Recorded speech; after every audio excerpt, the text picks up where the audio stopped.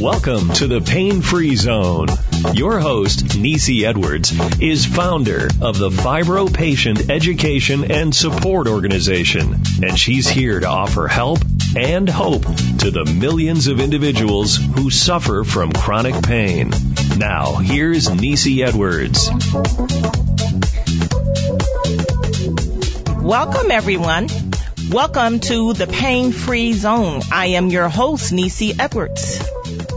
And on today's show, we have our guest, Dr. Erin Stair. Welcome, Dr. Stair. Hi, Nisi. How are you? Fine. How are you? Good, thank you. I'm so glad that you were able to join us on the air today. Yeah, likewise. Thanks. Thank you. And Dr. Stair, just want everyone to know a little bit more about you. So everyone, Dr. Erin Stair, she is a physician and health consultant who runs Blooming Wellness, which is a holistic health and wellness consultation service and blog. She is affectionately known to her patient as Dr. Eeks.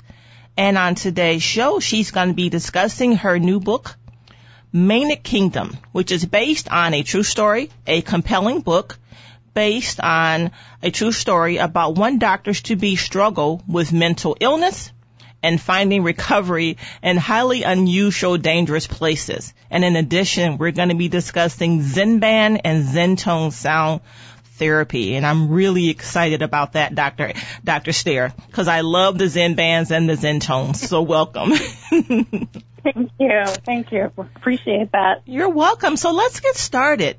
Your new book, The Manic Kingdom. And I know this is based upon a true story, and I would like to learn more about what was your motivation in writing this book? I think my greatest motivation was that that people who have struggled, anybody can struggle with a mental health issue at any time in their life. It doesn't matter what you're doing. It doesn't matter what degrees you have. It doesn't discriminate. I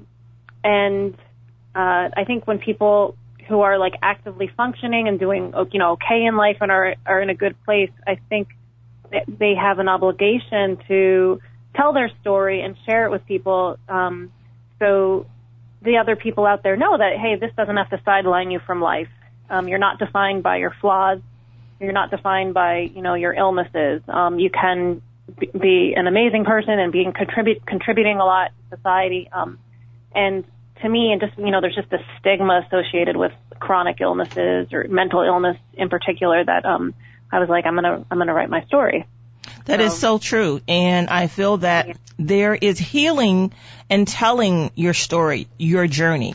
Oftentimes, a lot of people, I myself included, you sometimes struggle with how much should I share, or will people really want to hear about my story, my journey? And I have found from personal experience that not only is it helping oneself, it's helping the other person, because they can read your story or listen to your story if it's on a podcast or whatever medium it may be and say, wow, who told her my story? She's talking directly to me. Yeah, I totally agree.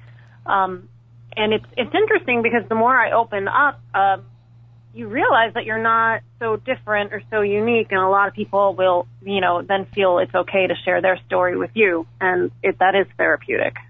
Very therapeutic. And as you mentioned with chronic illness, there is a lot of stigma attached to it, as well as mental illness. And oftentimes, mental illness, people think, well, there's really something seriously wrong with these people. They're dangerous people, whatever it may be. But what they fail to realize is that you can have a chronic condition that can lead to depression, which can be due to a chemical imbalance in the body. It could be due to just the stressors of life that we all experience. Just because we start there doesn't mean that's where we're going to end. And everyone needs to realize this. That's the purpose of getting help, getting the medical care and treatment that you need. Exactly. Yeah, I couldn't agree more. And I think the more we put a lid on this stuff and we don't talk about it, that actually slows down progress in terms of finding things that work. That's so very true. Now, with your book, it's about one doctor's to be struggle with mental illness and finding recovery in highly unusual, dangerous places. So tell us about this doctor's journey and the end result. Where did they find the help that they need? And as a physician, I would think that's even more difficult, to be transparent, to say, if whoever the physician may be, to reveal that they're struggling with a mental illness, because people like to feel that their physicians, they're so perfect, or they can't have the same conditions or disorders that their patients have. Yeah. So 2 things about this actually is an epidemic now, depression and suicide in physicians and medical students. And the AMA, the American Medical Association, is actually addressing this. So there's actually a committee. If you go to their website, they're trying to introduce more of a holistic curriculum. They really want to emphasize wellness because they're realizing that depression, burnout, all of that's a significant problem. And this, these are our main caretakers, our doctors. So I think that's number one. Number 2, there's a lot more research going into things like diet and lack of sleep. And, during med school, you experience a lot of shifts in your diet. You may not be eating healthy. You're going to go to like Taco Bell or like the drive-thru, something that's like convenient. And you're definitely not sleeping the way you should. And now there's more and more studies showing that like what the lack of sleep does to the brain, and it's linked to depression.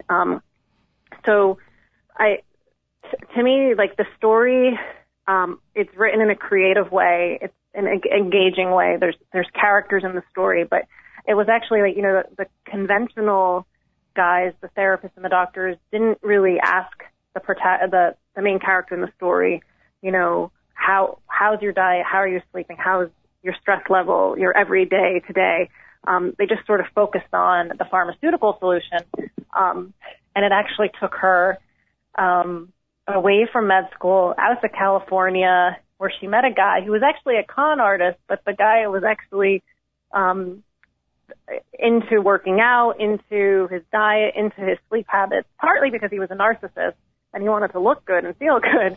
But she actually kind of joined in on this routine and realized that she started to feel better, and realized, and one of her phrases was, sleep should be another word for sanity, which is obviously not the case, but the book is there to kind of show you how making these basic lifestyle changes, just going back to the basics, can actually do you a world of good. So that's probably the main part of the book. And obviously there's some drama, there's a romance, there's all of that other stuff, all that human stuff, in there. Now with the book, when you mention about medical school. Yeah. So I know years past, and it may still be the same, I really don't know, where the medical students would spend so many hours making rounds. And that was a requirement for the, part of their role to be training to be a physician, to get that practical experience. Is that still the common practice today? Yes. You make rounds, and you go on clinical rotations, and some rotations are more intense than others. Family medicine might not be so bad, but your surgical rotation, you might be, you're not sleeping many hours, that kind of thing. And there's like a hazing process. And I suppose part of that is to make sure you can act under pressure. I went to a military academy, and hazing was part of that. And the idea is to, make sure you can act under pressure, make sure you can accept the law, and also to see how you react under pressure. And I think there's some good in that, but I also think that there can be less of that. And I think that's exactly what this new initiative that the AMA is behind, is to kind of like make medical school maybe less painful in a way. Yes, and what comes to my mind is for anyone, if you are not getting enough sleep, you are not at your very best.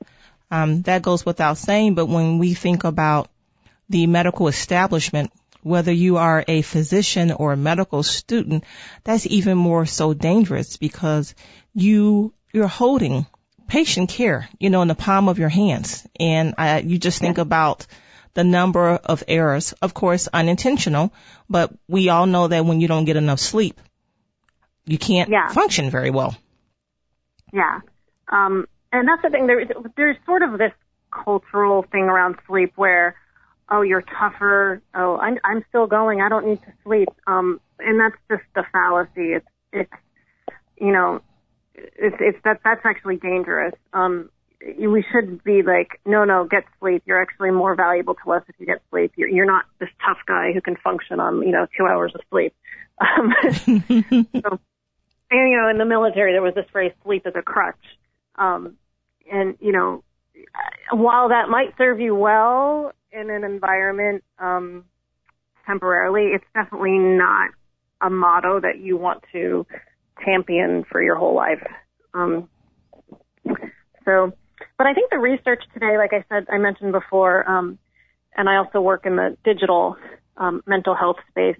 There are studies that actually show if somebody comes to their doctor and they're depressed and they're also not getting enough sleep, they have insomnia.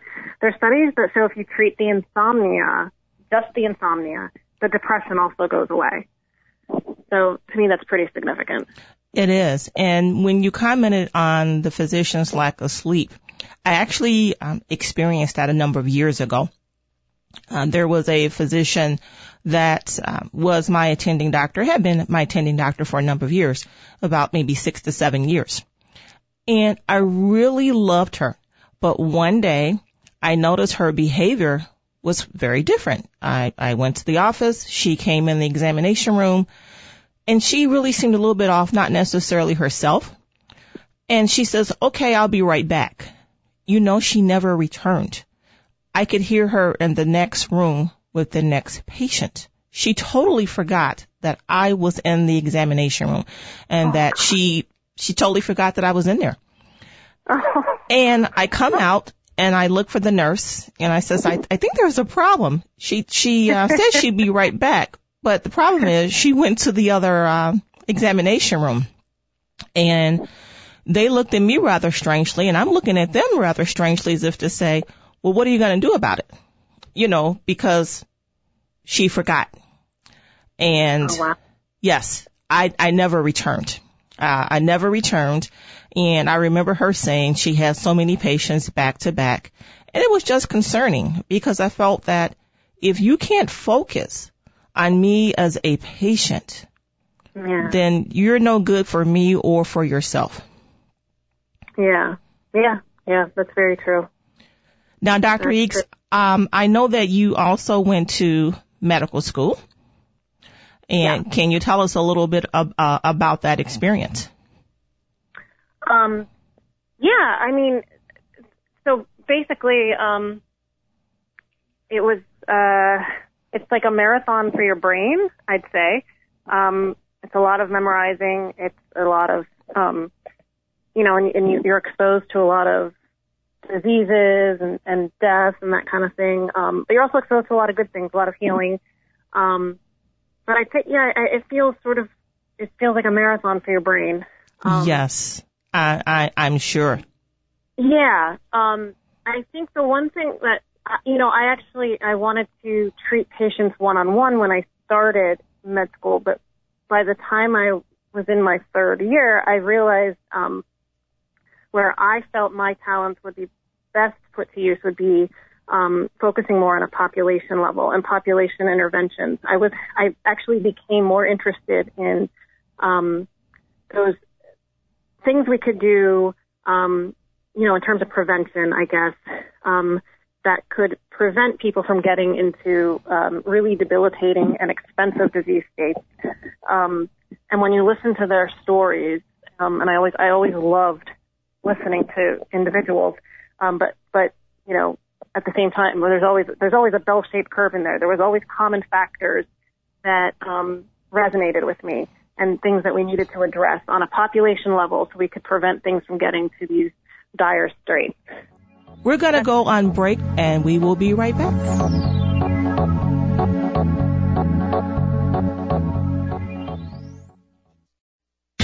Welcome back to the Pain-Free Zone. Here's Nisi Edwards.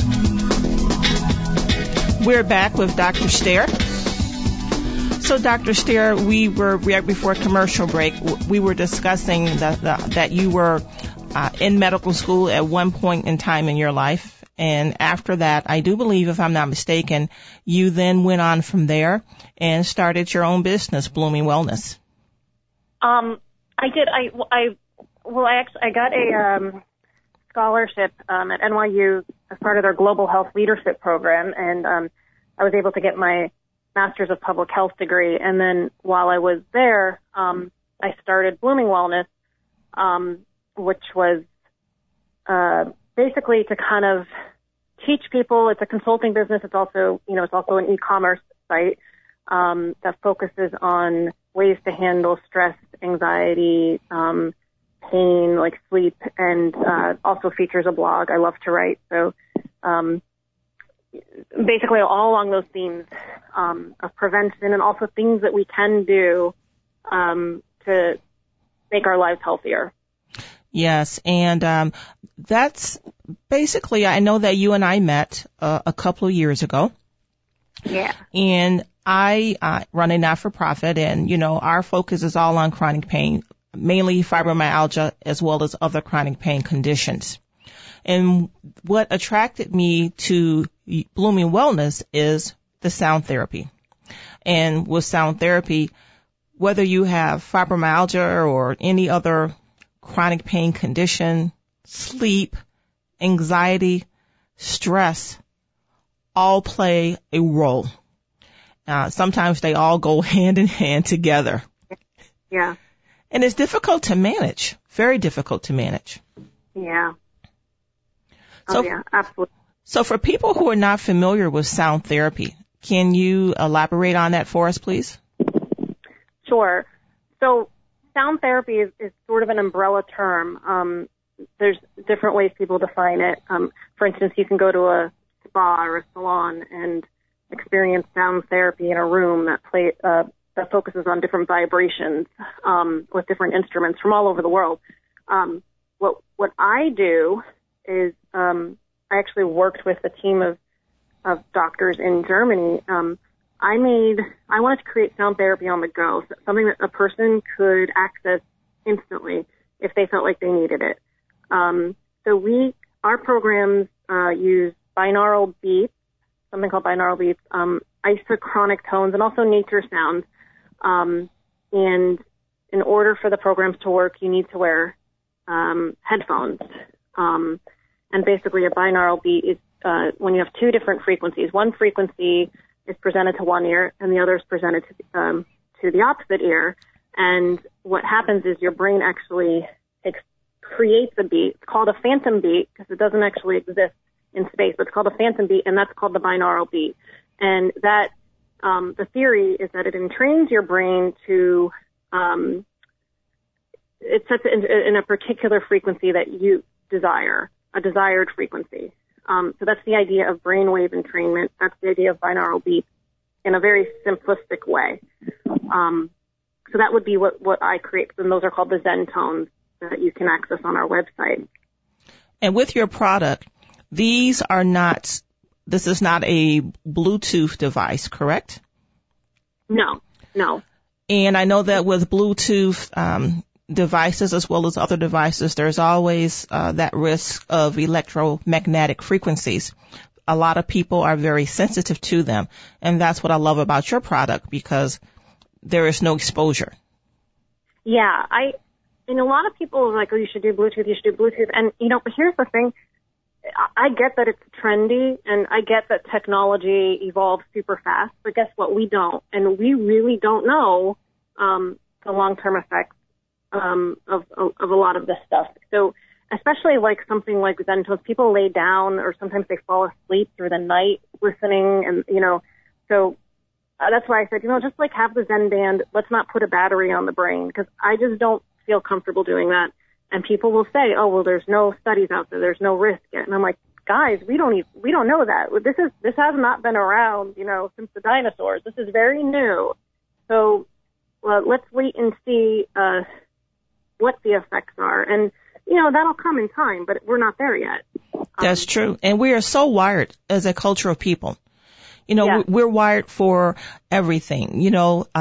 When we go to sleep at night, we have the iPad, we have the iPhone, Android, whatever the tablet or phone may be, all these other electrical devices in our home.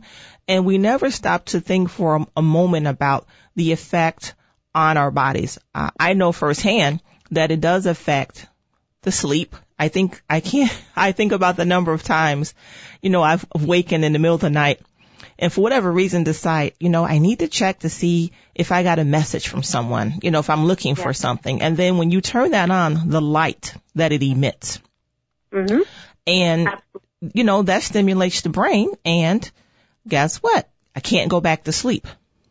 Yeah. Well, what it does do is it inhibits melatonin. And if you look at the chemical pathway of melatonin actually follows the serotonin pathway. So, like, if you're producing melatonin, you're going to be producing serotonin. And melatonin is the vampire hormone. So the slightest amount of light, so that little blue light from your phone will keep it from coming out, and that's what keeps you up. So I always tell people to try to sleep like a cave person if you can.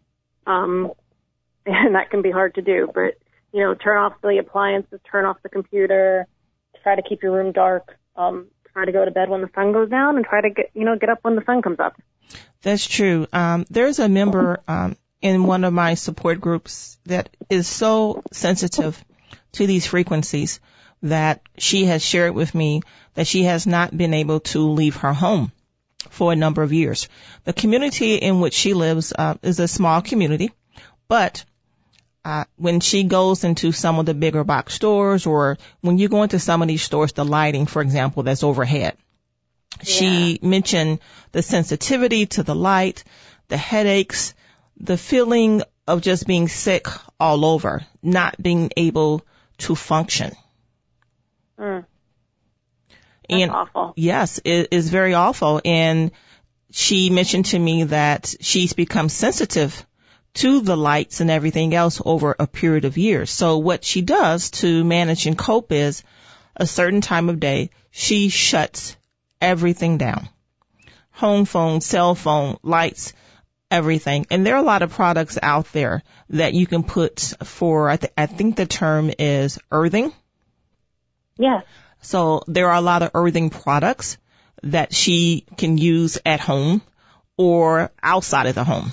And so these earthing products, they're supposed to help, eliminate a lot of these EMFs so that you can sleep.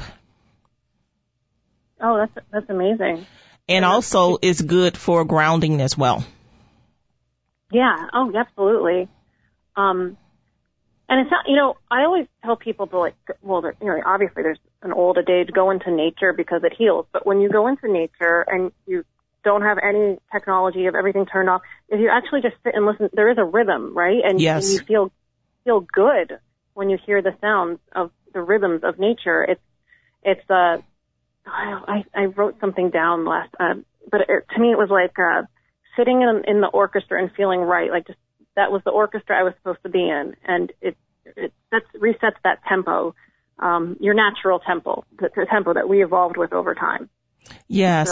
And, you not only can you feel it, you can hear it. Oh, yeah. Yes. Yeah. Now, for me, what I find relaxing is I will go into the local forest preserves. And when you go there, you just shut everything out and you can hear, the sounds of nature and the smells of nature, the fresh air. You hear the birds chirping. If there is a lake or pond or whatever it is, if you listen, you can hear all that. You can hear the water, the sounds of the water rippling. I mean, just being in tune. Yeah, absolutely. And we are getting more and more away from that. I don't know if you're familiar with the term nature deficiency disorder, but that actually came about because of all the technology, and kids, they're in their phones, they're playing games, and they're not experiencing nature, which is also dangerous. One, for the psychological effects, but also because they may not develop that intimate connection with nature that we need to kind of protect the environment as well. Yes.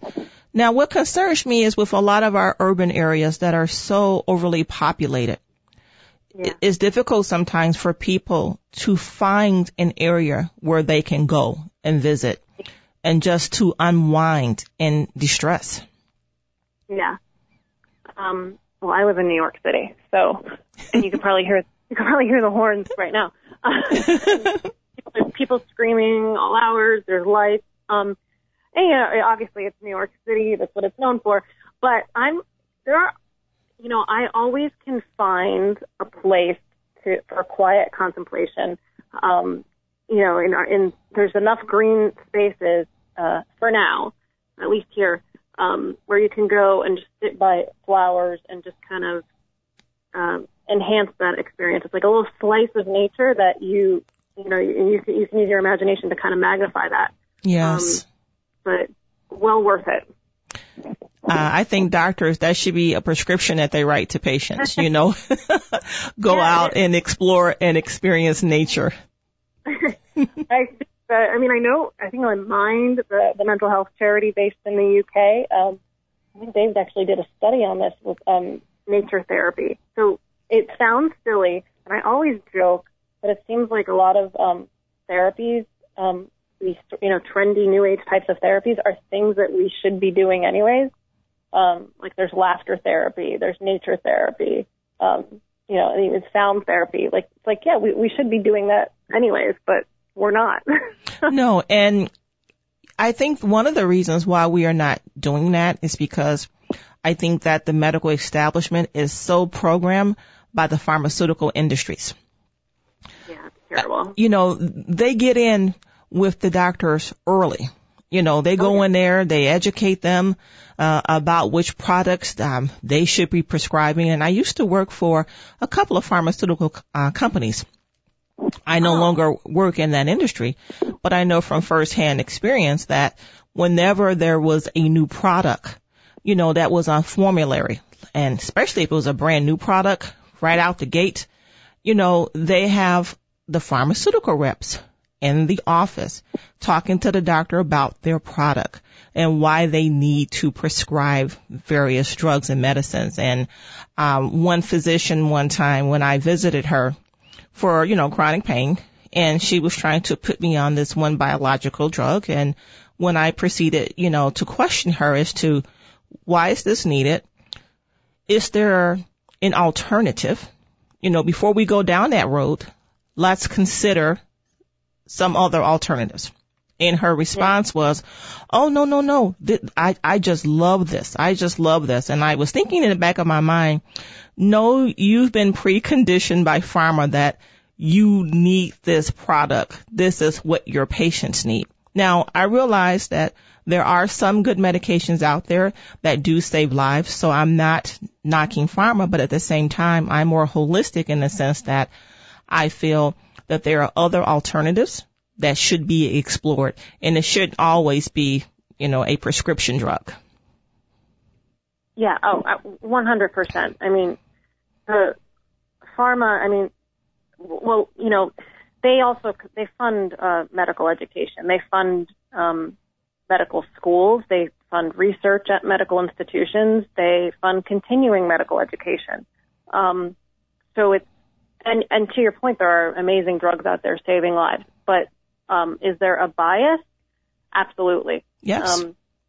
And I think that's it's unfortunate, but it's so. I mean, the drug companies also, just in terms of the economy, they are one of the more stable industries that we have.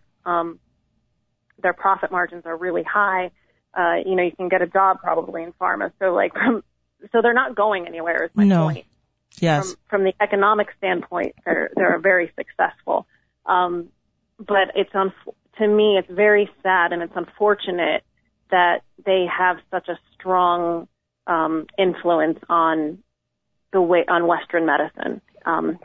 And it's hard to know, a lot of studies that come out, obviously they're biased towards the drug, and and then doctors too, Western doctors, they're fed this. This is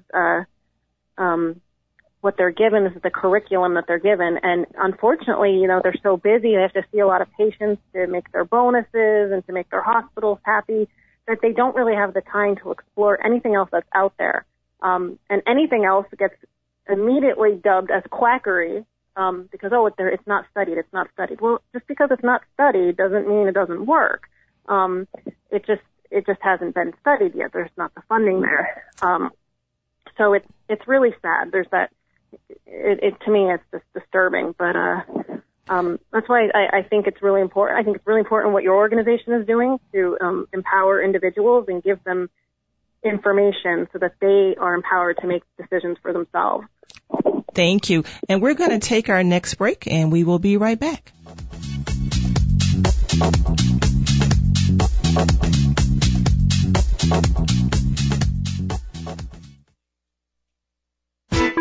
Now, let's get back to the pain-free zone. Here's Nisi Edwards. Welcome back to the pain-free zone, and with our guest, Dr. Erin Stair. So, Dr. Stair, we were talking about the pharmaceutical industry, and that is one of the main reasons why I started and created Fibro Patient Education and Support Organization. I was diagnosed with fibromyalgia in around June or July of 2014. Prior to that time, I had been experiencing chronic pain for a number of years. But it wasn't until 2014 that I had probably a third, fourth, or fifth opinion with a physician who finally said one day, "Has anyone ever told you what the problem is?" And I says, "No, I wish someone would tell me." And that's when he told me it was fibromyalgia. Now, I had a lot of anger because if you can imagine suffering with chronic pain for 5 years or greater, and you're seeing doctor after doctor, specialist after specialist, and everyone, all they do is give you a script. And, you ask, well, what's wrong with me? What's going on? Yeah. Well, is this or is that, or we really don't know, but if you take this, you should start feeling better. And then you take that drug, which has side effects, and you go back and they prescribe another drug to counteract the side effects from the first drug. And it goes on and on and on. And then when you can't sleep because of all of these drugs, there's a drug for that. There's a pill for that. It was such a vicious cycle and very frustrating. And all the while I was working in the pharmaceutical industry. So working in that environment, I pretty much knew a lot as to how some of this works with pharma. They go into the physician's office and they are teaching and training them on their newest, latest, and greatest drug.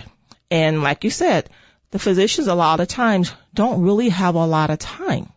So the pharmaceutical industry gives them that information. And I finally decided for me that I needed a more holistic approach. Something that was going to work for me. Everyone's body is different in terms of how we, respond to medication. And I didn't have a support system outside of my family. And I decided that since I was not getting much support from the medical establishment, I wanted to create something that was going to give back to the community to help others who were going through the same thing that I was experiencing, with the hope that by providing them awareness and education through our events, our support groups, our podcasts, the Pain-Free Zone, for example, that it will help them pretty much to let them know that they're not alone. We're in this together and that there is hope. Because I found that when you start feeling that there is no hope, depression sets in. Yeah. Yeah, it sure does. And that's why a lot of these things kind of go hand in hand. They're like little demons fueling each other, Yes, it is. Pain, and then you're getting no answers, and of course, it's ripe for depression. It is very much so, because you just feel so alone, so alienated. And September is Chronic Pain Awareness Month. And most people, this is the number one thing that I think annoys a lot of people with a chronic pain illness, when people say, well, you don't look sick. So what is that supposed to mean? Yeah. Great that I don't look sick. That's wonderful. I don't know of anyone who does want to look sick. But, yeah. but that's just like judging a book by its cover. That's not something you can do. Well, it's sort of, and that is a form of a stigma, right? It's yes. sort of like telling a depressed person, you don't have a reason to be depressed. It's like, well, that's why we don't talk about it, because, you don't need, there is no such thing as a reason, or, there isn't a look. So, and that's all part of the re-educating, people to kind of get out of, categorizing things that way, by a look, by a, you need a reason for this, and you need a reason for that. True. And a lot of people don't want to share what they're going through because they don't want to be judged. And especially if you're working, if you're working and you have a chronic condition and it gets to the point where you have to start taking off time from work. Number one, you're fearful that I'm going to lose my job.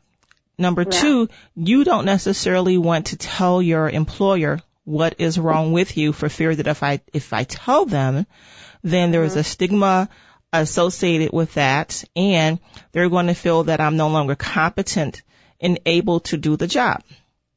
Yeah. And so you hold all that in. That's a lot of pressure to hold in. It is. It's tremendous. And the person is actually right, because there is a stigma, and it can affect your job. And that's, there is a movement now with employee wellness programs, and there's a lot of things going on in terms of trying to get employees to change the work culture and work culture. We spend most of our lives at work, so it's really important to try to educate people. You can have a condition and be perfectly competent. You'll make all your deadlines. You'll do your job. You'll have a stellar performance. But I think that's just there's just a lot of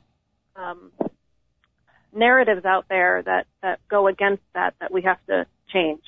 That is so very true, and I think that is a dialogue that needs to be conducted with the HR departments, as well as upper management, as well as the vice president of the company or president of the company. I mean, it really needs to start at the top, because I have found that when you share certain things, that information is used against you. So when we talk about employee wellness or occupational health, there are some companies out there. So let's say that you have to go on short-term disability.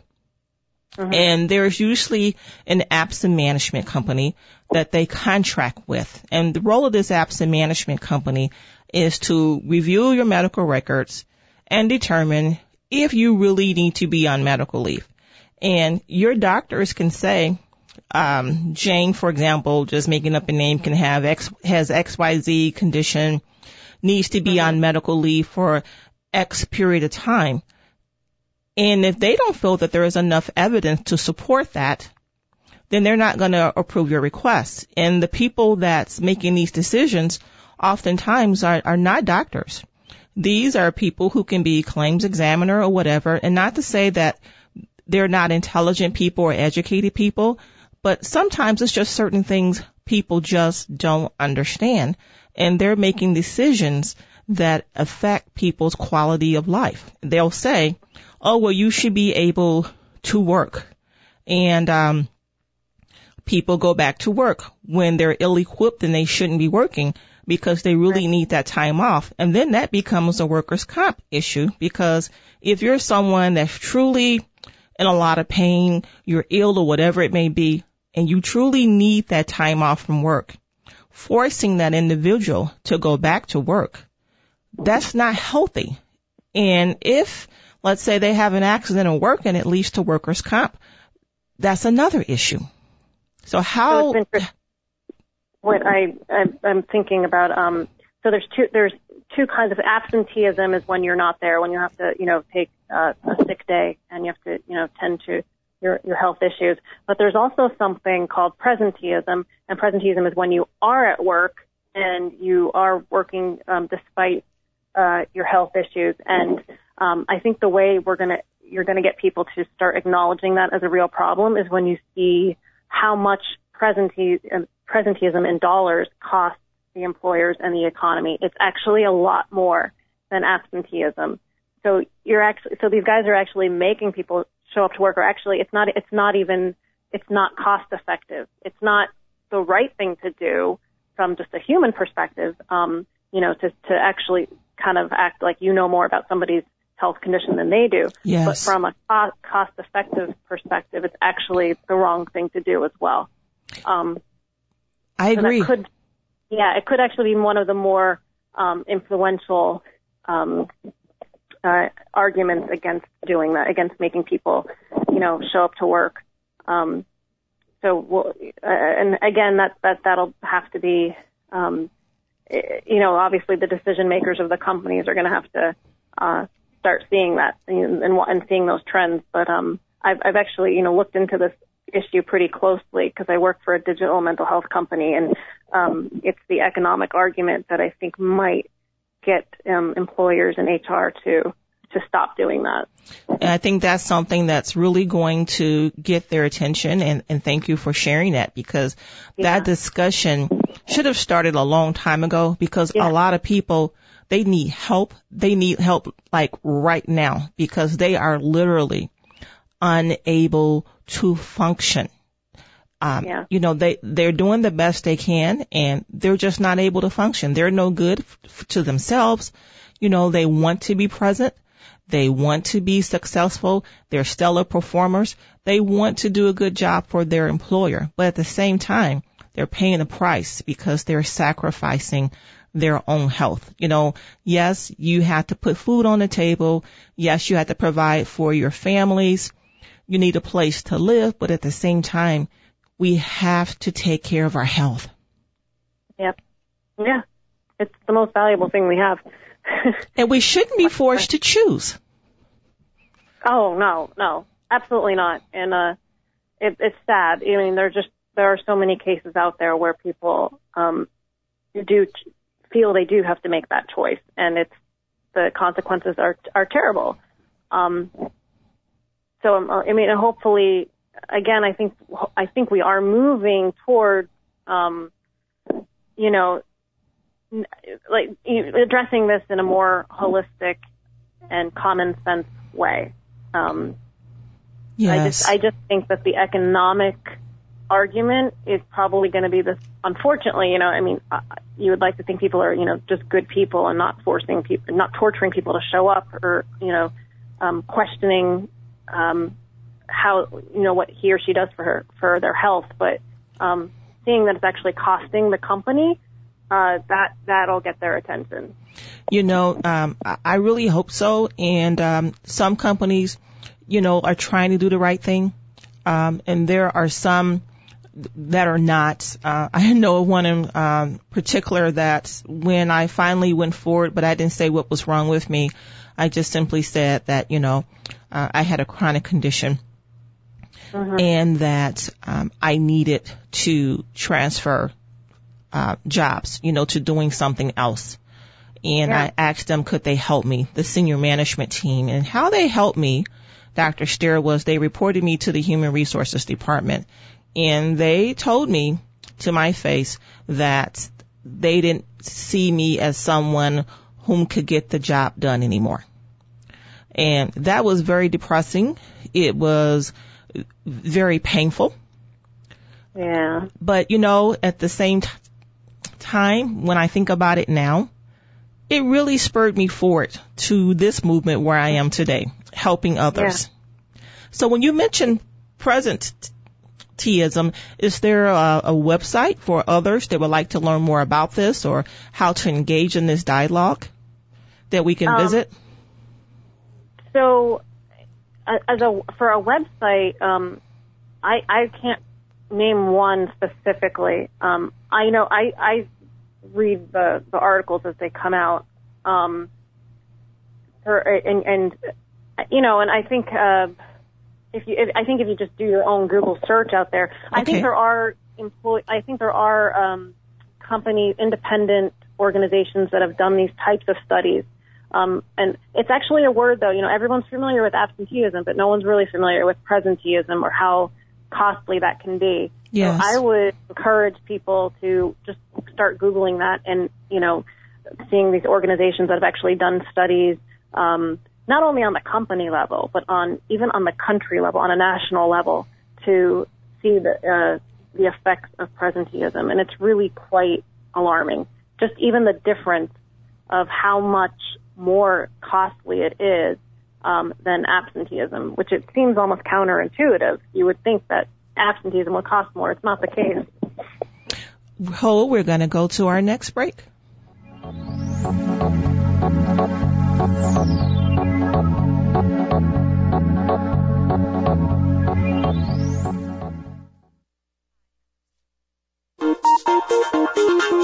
You're listening to The Pain-Free Zone on TalkZone.com. Here's your host, Nisi Edwards.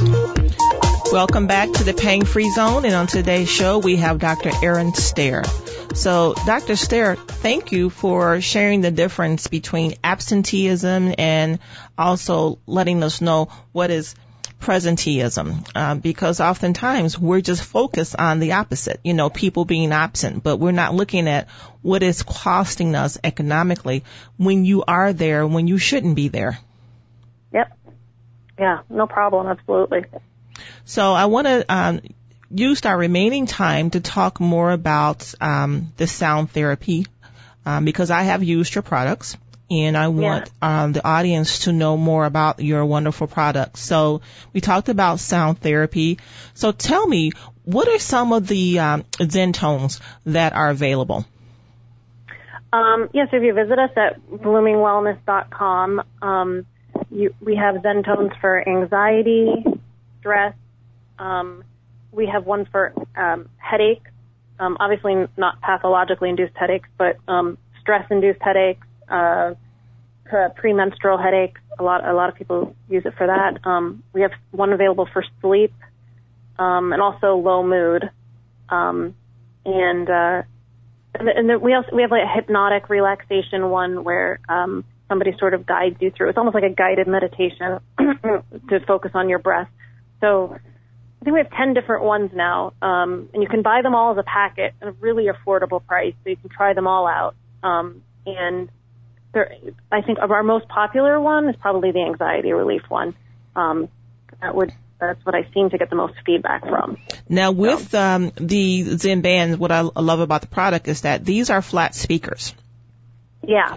Which makes them more comfortable than the others. You know, that awkward feeling you get when you're trying to squeeze them in your ear is just an uncomfortable feeling. Yeah. And actually, in the next week or two, we're upgrading our speakers, so they're going to be even smaller and flatter, and the sound's going to be better. So I'm excited about that. And they should be here in a week or so, and I'll let you know for sure. Thank you. And the other thing about the Zen band is, and to me it's very important to kind of control anxiety or stress, is to keep out the ambient light, because that can be very disturbing. So it can act as an eye mask, and if you just take, and to me it's, everything kind of follows a bell-shaped curve, and you should use the Zen band as a tool to kind of help you get over that hump, and to lower the slope of that curve, so to speak, so you can kind of get back into a calm state, in a state when you can, reduce the stress and kind of manage things again. Yes. So, and I purchased, I believe it was recently, about 25 of your Zen bands. And at our events, you know, we had a chronic pain event recently, and we had a Tai Chi demonstration, and a lot of the attendees did receive a Zen band, and they're lovely, and also they come in a variety of colors, which is even nicer. Yeah. And I'm big on that. I'm big on color therapy. You know, like just, you know, I think Oscar Wilde said, we can save our soul through our senses and our senses through our soul. So, you know, yes, of course we have the sound therapy for hearing, but also, I wanted to focus on sight and different colors, because obviously, different colors evoke different moods. So, true.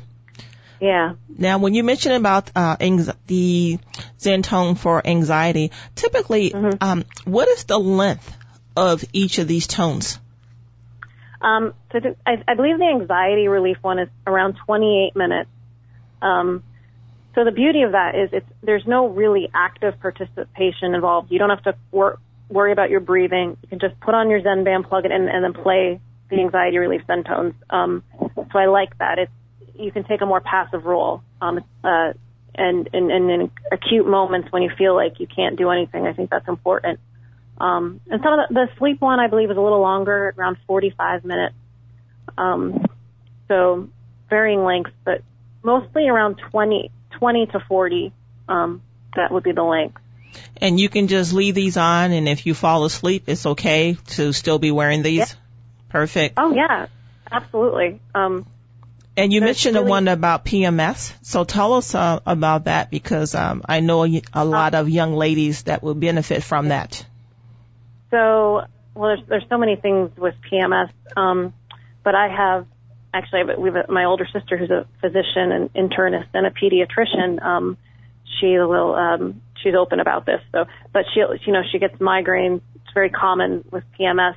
She listens to the headache program for that. And also, but, you know, just premenstrual dysphoria, and that obviously there's hormonal fluctuations that affect our mood.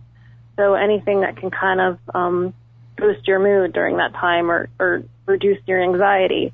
So this is definitely a tool that you can try. And I'm very careful. These aren't cure-alls. Yes, I understand. It's important to stress. And I always say, everybody, this is just a tool that you should have in your toolbox. And your toolbox should have a lot of stuff in there that you can access, sort of like a library for stress. And so that's what I would consider the Zen bands and the Zen tones. Absolutely. I just view it as part of my toolkit, you know, whether it's my chronic illness toolkit or whatever you want to call it. We're coming to the end of our show, but Dr. Stair, I would like you to have the last word and to let our listeners know where they can purchase your products as well as your book. Oh, awesome. Thank you so much. Thank you for having me. It was a pleasure. Thank you. And thank you for what you're doing. I think it's great. So as the book Manic Kingdom, that's the title. You can find that on Amazon. And also you can find it and the Zen bands and the Zen tones at bloomingwellness.com. And of course, you can feel free to contact me directly through the website as well. Thank you. Thank you, Dr. Stair, so much for being on the air with me today, and I look forward to having you return. Absolutely. Thank you. Thank you so much. Have a good day. You too. Bye-bye. Bye-bye.